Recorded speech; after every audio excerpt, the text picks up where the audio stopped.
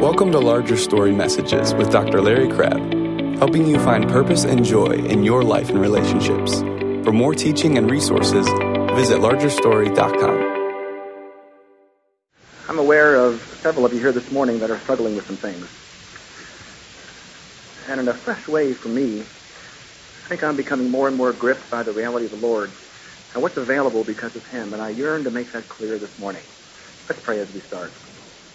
Father, we do believe that because of what your Son has done for us on the cross, that we have a personal relationship with the God of the universe. We believe that the Lord Jesus Christ is our friend. He's our advocate. That He's seated at the right hand of yourself, and that when we foul up, when we don't measure up to the standards that we really should measure up to, that the Lord is there to plead our case and to point to the blood continuously. Father, we're thankful that Calvary does cover all of our sinfulness, that there's freedom, there's rest. Father, take these old truths, familiar to so many, unfamiliar to some, take these old truths and give them life because of the presence of your Spirit this morning. I commit this hour to you in Jesus' name. Amen. Take your Bibles, if you will, and turn to the book of Romans. Romans chapter 7.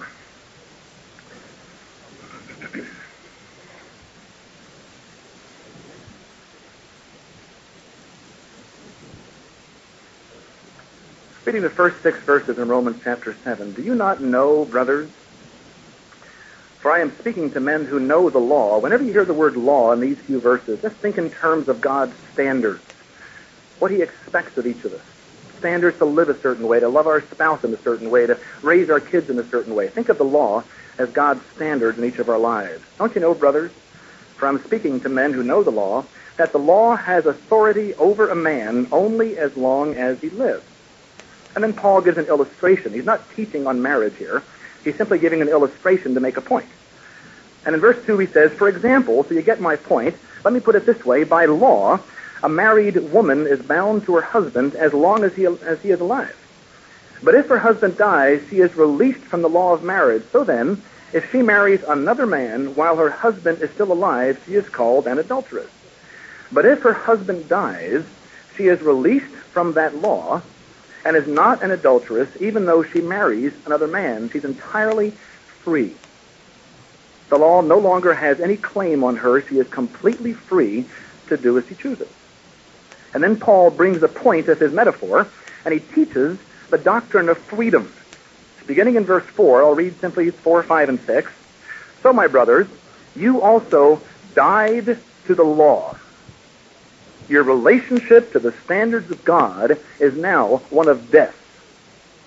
You've died to the law through the body of Christ, in order that you might belong to another, not to the law, but now to a person who loves you. To Him who was raised from the dead, in order that we might bear fruit to God. The whole point of being dead to the law is to bear fruit. And that becomes pressure for some. For when we were controlled by the sinful nature, the sinful passions aroused by the law were at work in our bodies so that we bore fruit for death. But now, by dying to what once bound us, we have been released from the law. Dead to the law, aroused by the law, and now released from the law, so that we serve in the new way of the Spirit and not in the old way of the written code. I was talking to a friend of mine just about a week ago. And he told me about a phone call that he received early one morning from his mother. The man's an adult. And the phone rang early one morning, and he stumbled, reaching across the bed to find the phone, half awake. And the phone call was from his mother on his birthday.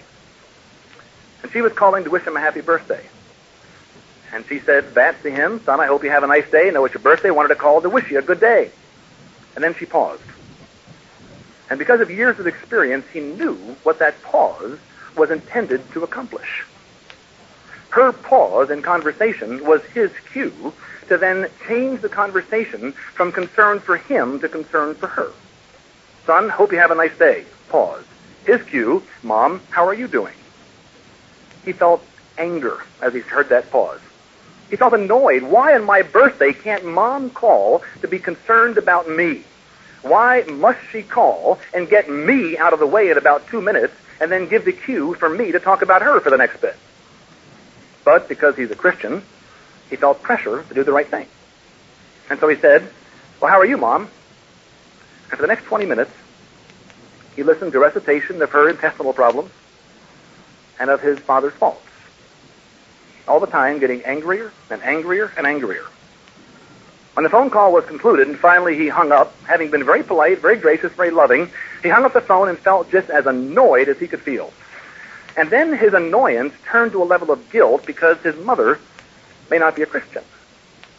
And he began to say, I think I blew it again. I wasn't really kind to Mother. I never am really gracious to Mom like I should be. Yeah, she really is annoying to me, and I can recall the years, and his mind was flooded with memories from years of how many times she had been really preoccupied with herself when he really needed a mother.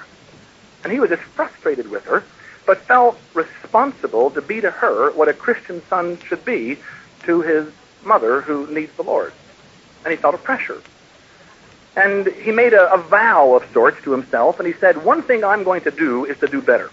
When Mother calls next time, when Mother comes to visit, I am going to work so hard at being the kind of Christian son that the Bible commands me to be.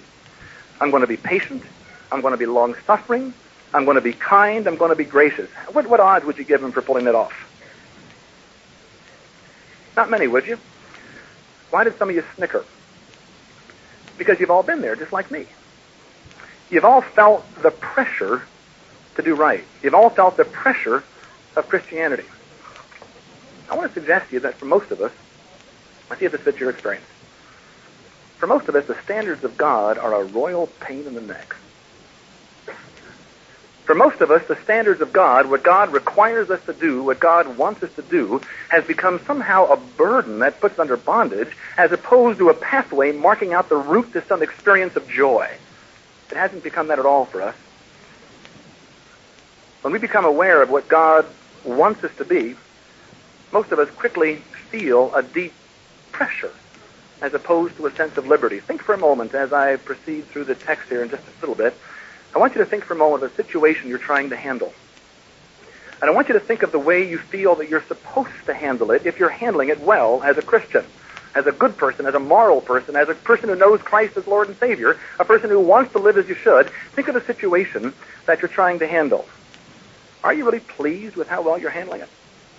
Do you feel a real joy as you go about dealing with that situation according to biblical standards? My experience as I chat with people, which I have occasion to do fairly often, that when you get down beneath the surface of things, that most of us feel a very strong sense of pressure to be what we're not. Many people feel a strong pressure to exhibit more evidence of growth than they find in their lives. People say, I've been saved for 16 years, been a Christian now for 25, been a Christian for 2 years, been involved in this course of study, been involved in this Bible study, been involved in this church, been involved in this kind of fellowship, and after all that experience, look where I am, it's not where I ought to be, and internally there's kind of a down-on-yourself sense of pressure. Pressure to be a better friend, pressure to be a better spouse, pressure to hold your temper better with your kids. A lot of pressure. I want to suggest to you that pressure, and that's the core reality in your hearts, as it is so many times, never leads to growth. It always leads to failure. If your reaction to the standards of God is one of pressure, you're on the path to discouragement, frustration, and tension. You're not on the path to joy. I'm coming to believe more and more strongly. I think I've believed this for a while, but it's getting stronger in my mind. I'm coming to believe that in many Christian circles today, the gospel is understood in a way that creates pressure. And I believe that's a perversion of the gospel. If my understanding of the Christian life somehow creates a sense of pressure within me, I don't understand the gospel very well. Tom read this morning from the book of Galatians, a book in which Paul was very concerned, passionately concerned about people who were perverting the gospel. And in the middle of that book, in Galatians 4 and verse 15, Paul says to the Christians in the city of Galatia, he said, what's happened to all your joy? You people used to have a sense of freedom and joy, and now that seems to be gone. Have you left some understanding of the gospel? Are you understanding things in a way that is now creating pressure as opposed to relieving it?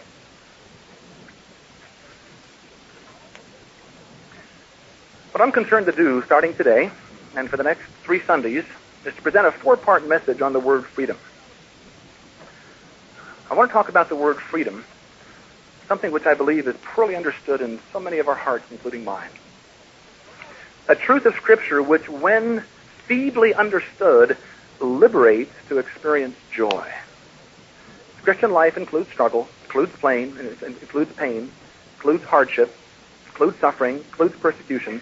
But somehow, when the gospel is understood, there's to be a thread of joy and peace and contentment and relaxation running through the whole mess. What does it mean to be free? That's my topic, freedom. And I want you to look back at the text to get us organized as to what I want to talk about. Look back at the text and notice 4 phrases that I've already underlined for you. And this will serve as a bit of an outline for us as we look at the topic of freedom. Topic of freedom. Freedom to live as opposed to freedom to obey the law. God has plenty of commands for us. He commands us to be sexually pure.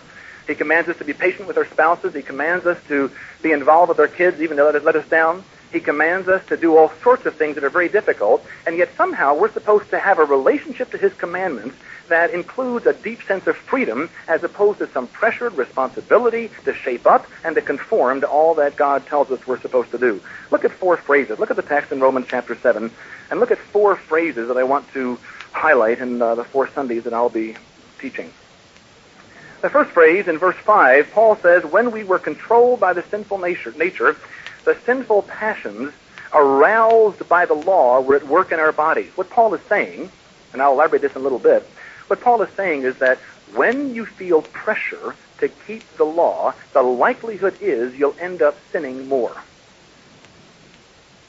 When you feel a pressure to do what God says, the likelihood is that law itself, the good, holy commandments of God, the law is not sin, Paul makes that clear, but the commandments of God, when viewed as a burden to be responded to, as I would suggest most of us view them, is going to lead not to more obedience, but to more failure.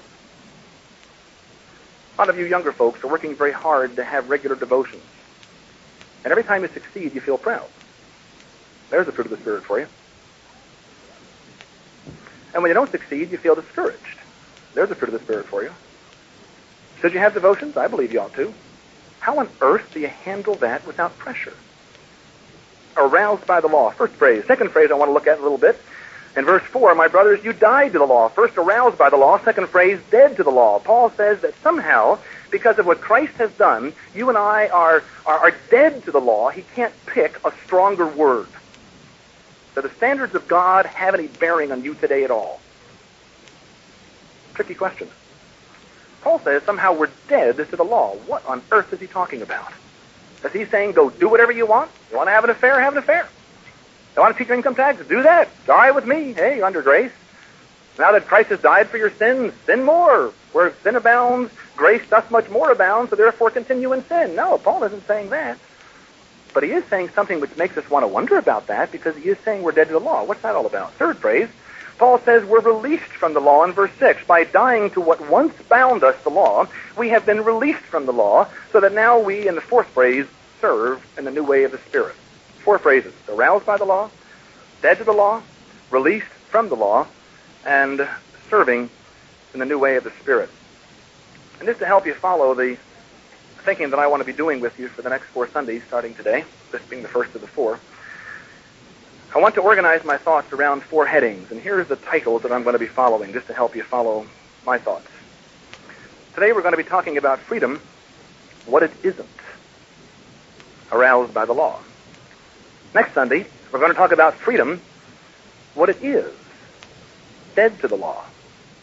The third Sunday, we're going to talk about freedom, how to enjoy it, released from the law. And the last Sunday, freedom, how to use it, serving in the new way of the Spirit. 4 messages, what it isn't, what it is, how to enjoy it, how to use it. Those are my themes for the next 4 Sundays. First today, a few thoughts on freedom, what it isn't. aroused by the law to sin. And this is a simple sermon. I've got 2 simple points. Play what the points are now, make a few comments, and I'm going to sit down. 2 simple points to make in our first discussion about freedom. Freedom, what it isn't. The first point that I want to make is simply this: that the common understanding of how to grow as a Christian creates pressure, and therefore is not from Scripture. I would submit that the common understanding, probably amongst most of us in this room, as to how to live the Christian life is putting us under pressure as opposed to freedom. That's my first point. The second point is very simple, and that's that pressure leads to failure. First point, the common understanding of how to lead the Christian life, how to grow as a Christian, creates pressure. Second point, that pressure creates failure. 2 points. Point 1. Let me talk about it for a few minutes. Point 1. Trying hard to do right is not the key to growth as a Christian. Trying hard to be what you ought to be, trying hard to hold your tongue, and when your mother calls next time, trying hard to somehow put love into your tone of voice. When your mother calls the next time, trying hard to somehow be more patient, that's not going to lead to freedom. It's going to create pressure. The Bible's clear that heaven is something that no one's ever going to earn. Most of us understand that. The Bible's clear that heaven is a free gift that God wants to give us. When I die, when you die, each of us is going to go to one place or the other. The Bible makes that very clear. When I die, I'm going to go either to be with the Lord, a place we call heaven, or I'm going to be eternally separated from God, a place that's called the lake of fire, sometimes hell. And no one is ever going to get to heaven, not me, not you, no one else, is ever going to get to heaven because we tried hard. That's clear. And the reason no one's ever going to get to heaven because we try hard is because none of us can be good enough to earn heaven by trying hard. See, the Bible teaches that all of us have sinned. A text we all know very well in Romans. And when the Bible says that you and I have sinned, let's be very clear. Let's go back to some fundamentals and make sure that we're clear on them. When the Bible says that everyone has sinned, the Bible is not saying that each of us has been guilty of every gross sin that's possible. Many people have not killed anyone. Many folks have not cheated on their income tax. Many folks are very kind, loving, thoughtful, generous, warm, wonderful people. And God says they're sinners. Now, what's he talking about? How do you take some warm, wonderful, kind person and call him a sinner? I think the simplest way to understand that, and in my mind the most biblical, is to say that when the Bible teaches that I'm a sinner, that you're a sinner, what God is saying is none of us has ever perfectly loved. It's really as simple as that. None of us has ever perfectly loved. We simply don't love perfectly. And in God's courtroom, the failure to love perfectly is a capital offense. In God's courtroom, when I'm impatient with my wife, that's a capital offense. My wife and I were taking some food to the Eisenbrauns a week or so ago. Weren't real sure how to get there. My wife assured me that she knew until we were close to where they lived. And then she said, I'm not sure. And as we drove by the road, which is the right place to turn, as we were right on it, she said, there it is! Expecting that the brakes on my car should work in such a way we would gracefully come to a halt. The food in her lap would not fly into the dashboard. And because I didn't want that to happen, I simply slowed down a little more gracefully to avoid causing my wife to have a problem with the food in her lap. And as I slowed down gracefully, she said, you just passed it!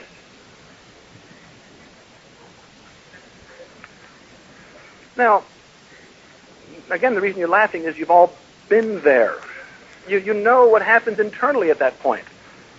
And what happens internally at that point is you fail to love perfectly. Is something as minimal as that, something which we can chuckle about and kind of laugh about, something which has not destroyed our marriage within, we got better and got back to getting along well within 2-3 weeks, it was no problem. Is something as mild as that, am I really teaching that that's a capital offense in the courtroom of God? When we understand God's standards of love, the answer is yes. That's a capital offense. And that means that the punishment, if it's a capital offense, by definition, the punishment is death. Eternal separation from God. Hell forever. But God looks at me and he says, Larry, I don't want you to go to hell because I happen to love you. Why, Lord? Well, not because of you, but because of me. That's my character. And yet you do bear the image of myself, and I love you because of who you are. What God did not say to me when he tells me that I deserve death, I deserve hell, what God did not say to me was, look, if you'll shape up and try harder, if next time you drive somewhere and your wife gives you faulty directions or tells you where it is that's the last minute too late to stop properly, if when all that happens, if you'll resolve to be more patient next time, if you'll do whatever's required to learn how to be patient with your wife, list all the things you appreciate, and for me that'll be a very long list. List all the reasons you're thrilled to have Rachel for your wife. Meditate on that. Meditate on how loving I am, and try harder to be the loving kind of person. Larry, if you pull that off, if you do reasonably well and become a little better at loving, then I'll let you into heaven. That's not what he says. We all know that. What he did say was this: Larry, no matter how hard you try, you're not going to pull it off. No matter how hard you try on your 50th wedding anniversary, you're still going to love him perfectly. Even if you try hard from the day you were married for 50 years, you're still going to fail. You're going to love him perfectly. Larry, there's nothing you can do to deserve heaven. And even if from this day on you resolve to love perfectly and pull it off, even that won't help, because you've already loved him perfectly, and one time's enough for capital offense. You deserve punishment. There's no escape that you can arrange. But I love you, so I'm going to take over. And what the Lord did, we all know. He sent his son Jesus. And the Lord lived a perfect life of love. Never once violated love, even for a fraction of a moment. But then he went to the cross and he endured physical death, where his heart stopped beating. And he endured spiritual death, where he was separated from his Father. He endured physical death and spiritual death. Why? Not because of his sin, but because of mine. And we're all aware of how it works. That when I believe that Jesus Christ died for me, that God at that moment gives me the gift of eternal life. God says, Larry, you don't deserve it, but because your sins are paid for by the blood of my Son, the Lord Jesus, who lived a perfect life, on the basis of your accepting him as Savior, believing he died for your sins, I give you the gift of life. That's the essence of the gospel message. And I've said nothing new to most of you in the last 5 minutes. I'm aware of that. And yet the reason I took the time to say it is because I have a point to make in a moment, but also because there may be in a group this size people who don't understand that. It may be that there's some here that really are working hard to live well, hoping that when you die the balance scales will be in your favor. They won't be. But there's good news. And the good news is you can be forgiven. Whatever sin you have committed, you are committing, you will commit, that's available to you. And let me just say very sincerely, it may be that there are some who are wondering what I'm talking about, not clear on that. It might be a new thought to you. And if it is, and you want to know more about it, please talk to me after. For other folks that are involved here, Kent, Tom, and many others, maybe it long to make known that good news to you in a clear way. It is clear to most of us that the way to begin life with God is not to try harder to do what's right. Is that clear? We all with that? The way to begin life with God is not to try harder. Why then do we get the silly, crazy, wrong, perverted notion that the way to continue with life with God is to try harder? Where does that come from? I want you to look at Galatians 3, a passage that Tom alluded to. He didn't read it, and I want to read it to you. For most of us, Christianity feel an incredible pressure to maintain certain standards, or else the relationship is somehow going to be cut off. We must have our devotions. We must face our fears. We must deal with those deep things in our hearts. We must do it well. We must grow. And we feel pressure. Listen to Paul talking about that in Galatians 3. You foolish Galatians, who has bewitched you? Before your very eyes, Jesus Christ was clearly portrayed as crucified, and I want to learn just one thing from you. Did you receive the Spirit? Did you become a Christian, the Spirit of God take up residence in your life by observing the law? Or did you become a Christian by believing what you heard? The second answer is correct. Are you so foolish? After beginning with the Spirit, are you now trying to attain your goal by human effort? Have you suffered so much for nothing? If it really was for nothing. Does God give you his Spirit and work miracles among you because you try hard to do right, or because you believe what you heard? Trying harder did not make you a Christian, and trying harder will not improve you as a Christian. Now, if you hear what I'm saying, that's a little bit radical. Am I telling you to go out and not try hard to be a good person this week? Verse 5 has remarkable teaching. Verse 5 says that God does not work miracles in a congregation of people who think that trying harder to do all that they should is the key to growth. God does not work miracles in a congregation of people who think that trying hard to do all that they should is the key to growth. With real passion in my soul, I long to see miracles in this place, and I mean that. I long to see more and more miracles. I want to see marriages strengthened. I want to see bitterness, some of your relationships change to tenderness and love. I want to see people who have learned over the years of their Christian experience to become hard, and some of you are very hard. I want to see you undergo a miracle of God. I want to see you not be hard, but be soft and involved and caring and passionately pursuing the things of God. I want to see discouraged people encouraged. That's a miracle. I want to see a body of people who live through painful times and hard struggles. I want to see them struggle with joy. And I want to see their struggle in such a way that makes others wonder what our secret is. I want to see us become a loving community where when we're aware someone is lonely, that really matters. Those are miracles. But miracles like that are not going to happen if most of us in this church have in our minds that the key to growth is try harder to do right. Whatever that means for you, whatever level of maturity you're at, if the key to growth means trying harder, it's not going to work. If Christianity for you is a set of expectations which you feel pressured to meet, then you have not yet understood what it means to be free in Christ, and you're getting in the way of miracles in this church. Most Christian organizations keep their people intact on the basis of pressure. Most churches do the same. The common understanding of Christian growth, try hard, leads to pressure. Point 2, in freedom, what it isn't. This pressure to do right leads to doing wrong. Or in Paul's language, our sinful passions are aroused by the law. Now let me explain how this works. See, Paul teaches that. This is not my thinking. I didn't sit down and figure this out. This isn't the text in Romans 7. Paul says that our sinful passions were aroused by the law. Now, what does he mean? That's not just kind of biblical language to read and feel spiritual about. That's truth to understand and to comprehend, because it really can be life-changing. What does he mean? When you're working hard to do what you should, and many of you are, when you're working hard to do what you should, to be what you're not, and to perform up to standards, whose ever's, yours, your parents, friends, your husbands, your wives, when you're working hard to perform up to standards, then that's what it means to be living under the law, and if that's your attitude, the likelihood of failure is greater because that's your attitude. Living under pressure leads to failure. Why? When we try to live up to God's standards, we know we can never quite make it. And if we think we have, we don't understand His standards, because God's standards are intolerably high.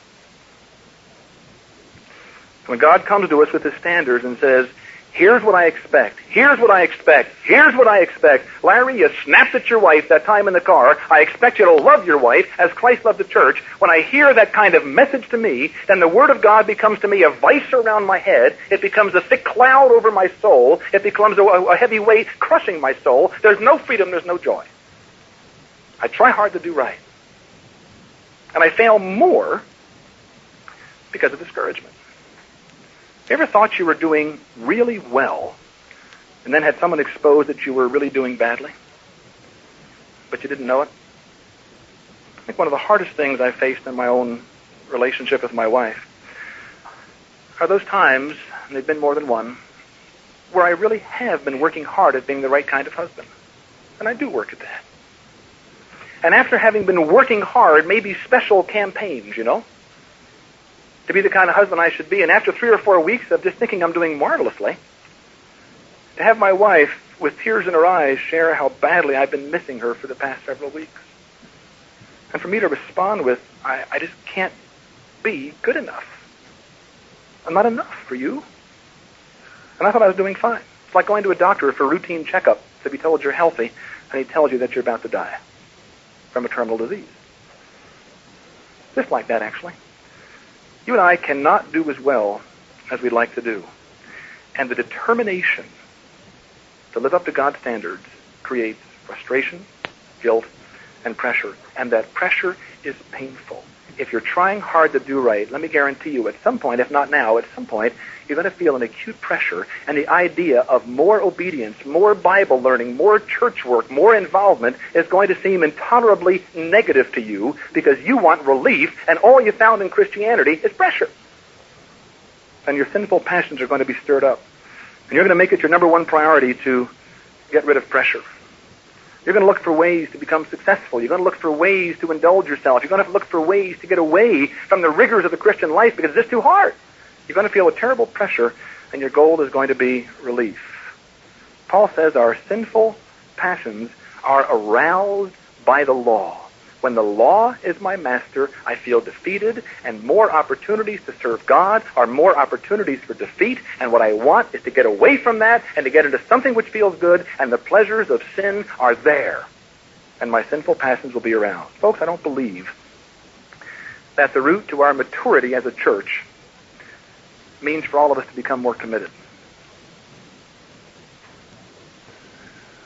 I'm involved in leadership at the church. It's an opportunity to serve. And as part of the elders of this church, part of that group, I know I speak for the elders and for all of us, really, I'm sure, who are involved, we want to see this church grow and become the kind of place that it could be. The root to that is not for each of us to sign some statement of commitment. If each of us works harder to do better, and that becomes the key to our effort to making this church great, we'll have no miracles. We'll sin more. We'll try harder to obey God's laws, and that leads not to growth, but to more sin. If you spend this week, or if I spend this week, trying to grow as a Christian by trying harder than ever before to do right, if that's your approach to this week, trying harder to do what's right, then your love for the Lord by next Sunday will be less than it is today. Freedom is not the pressure to do what we should do, to be what we should be, to try harder to do what's right. What then is the place of commitment? Am I teaching against the importance of obedience? Am I saying do what you want, no matter what? Is there no place for trying to do what's right? Am I ruling that out? More importantly, is Paul ruling that out? Shouldn't we be concerned with God's standards? What really is our relationship to the law? And how does that relationship lead not to pressure, but to joy and to freedom? Freedom, what it isn't. Trying to do right.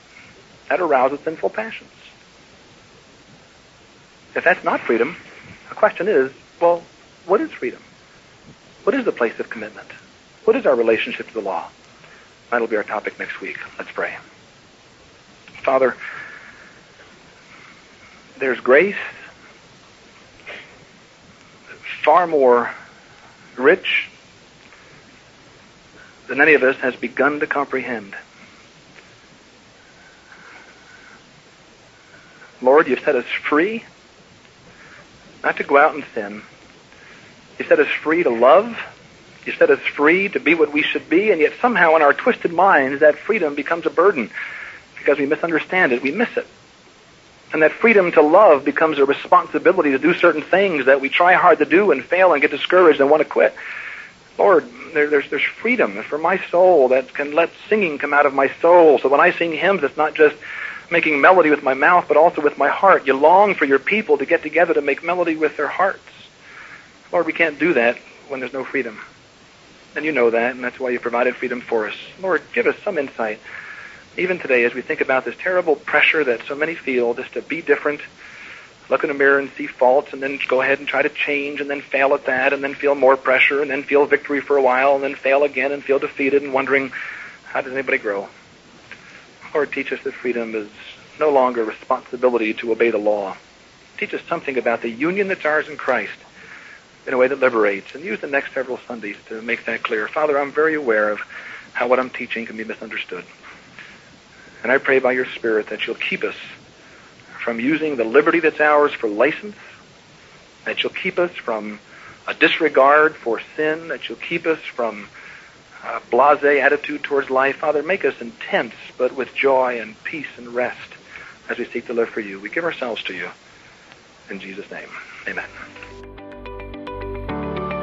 Thanks for listening to Larger Story Messages with Dr. Larry Crabb. To subscribe, visit largerstory.com.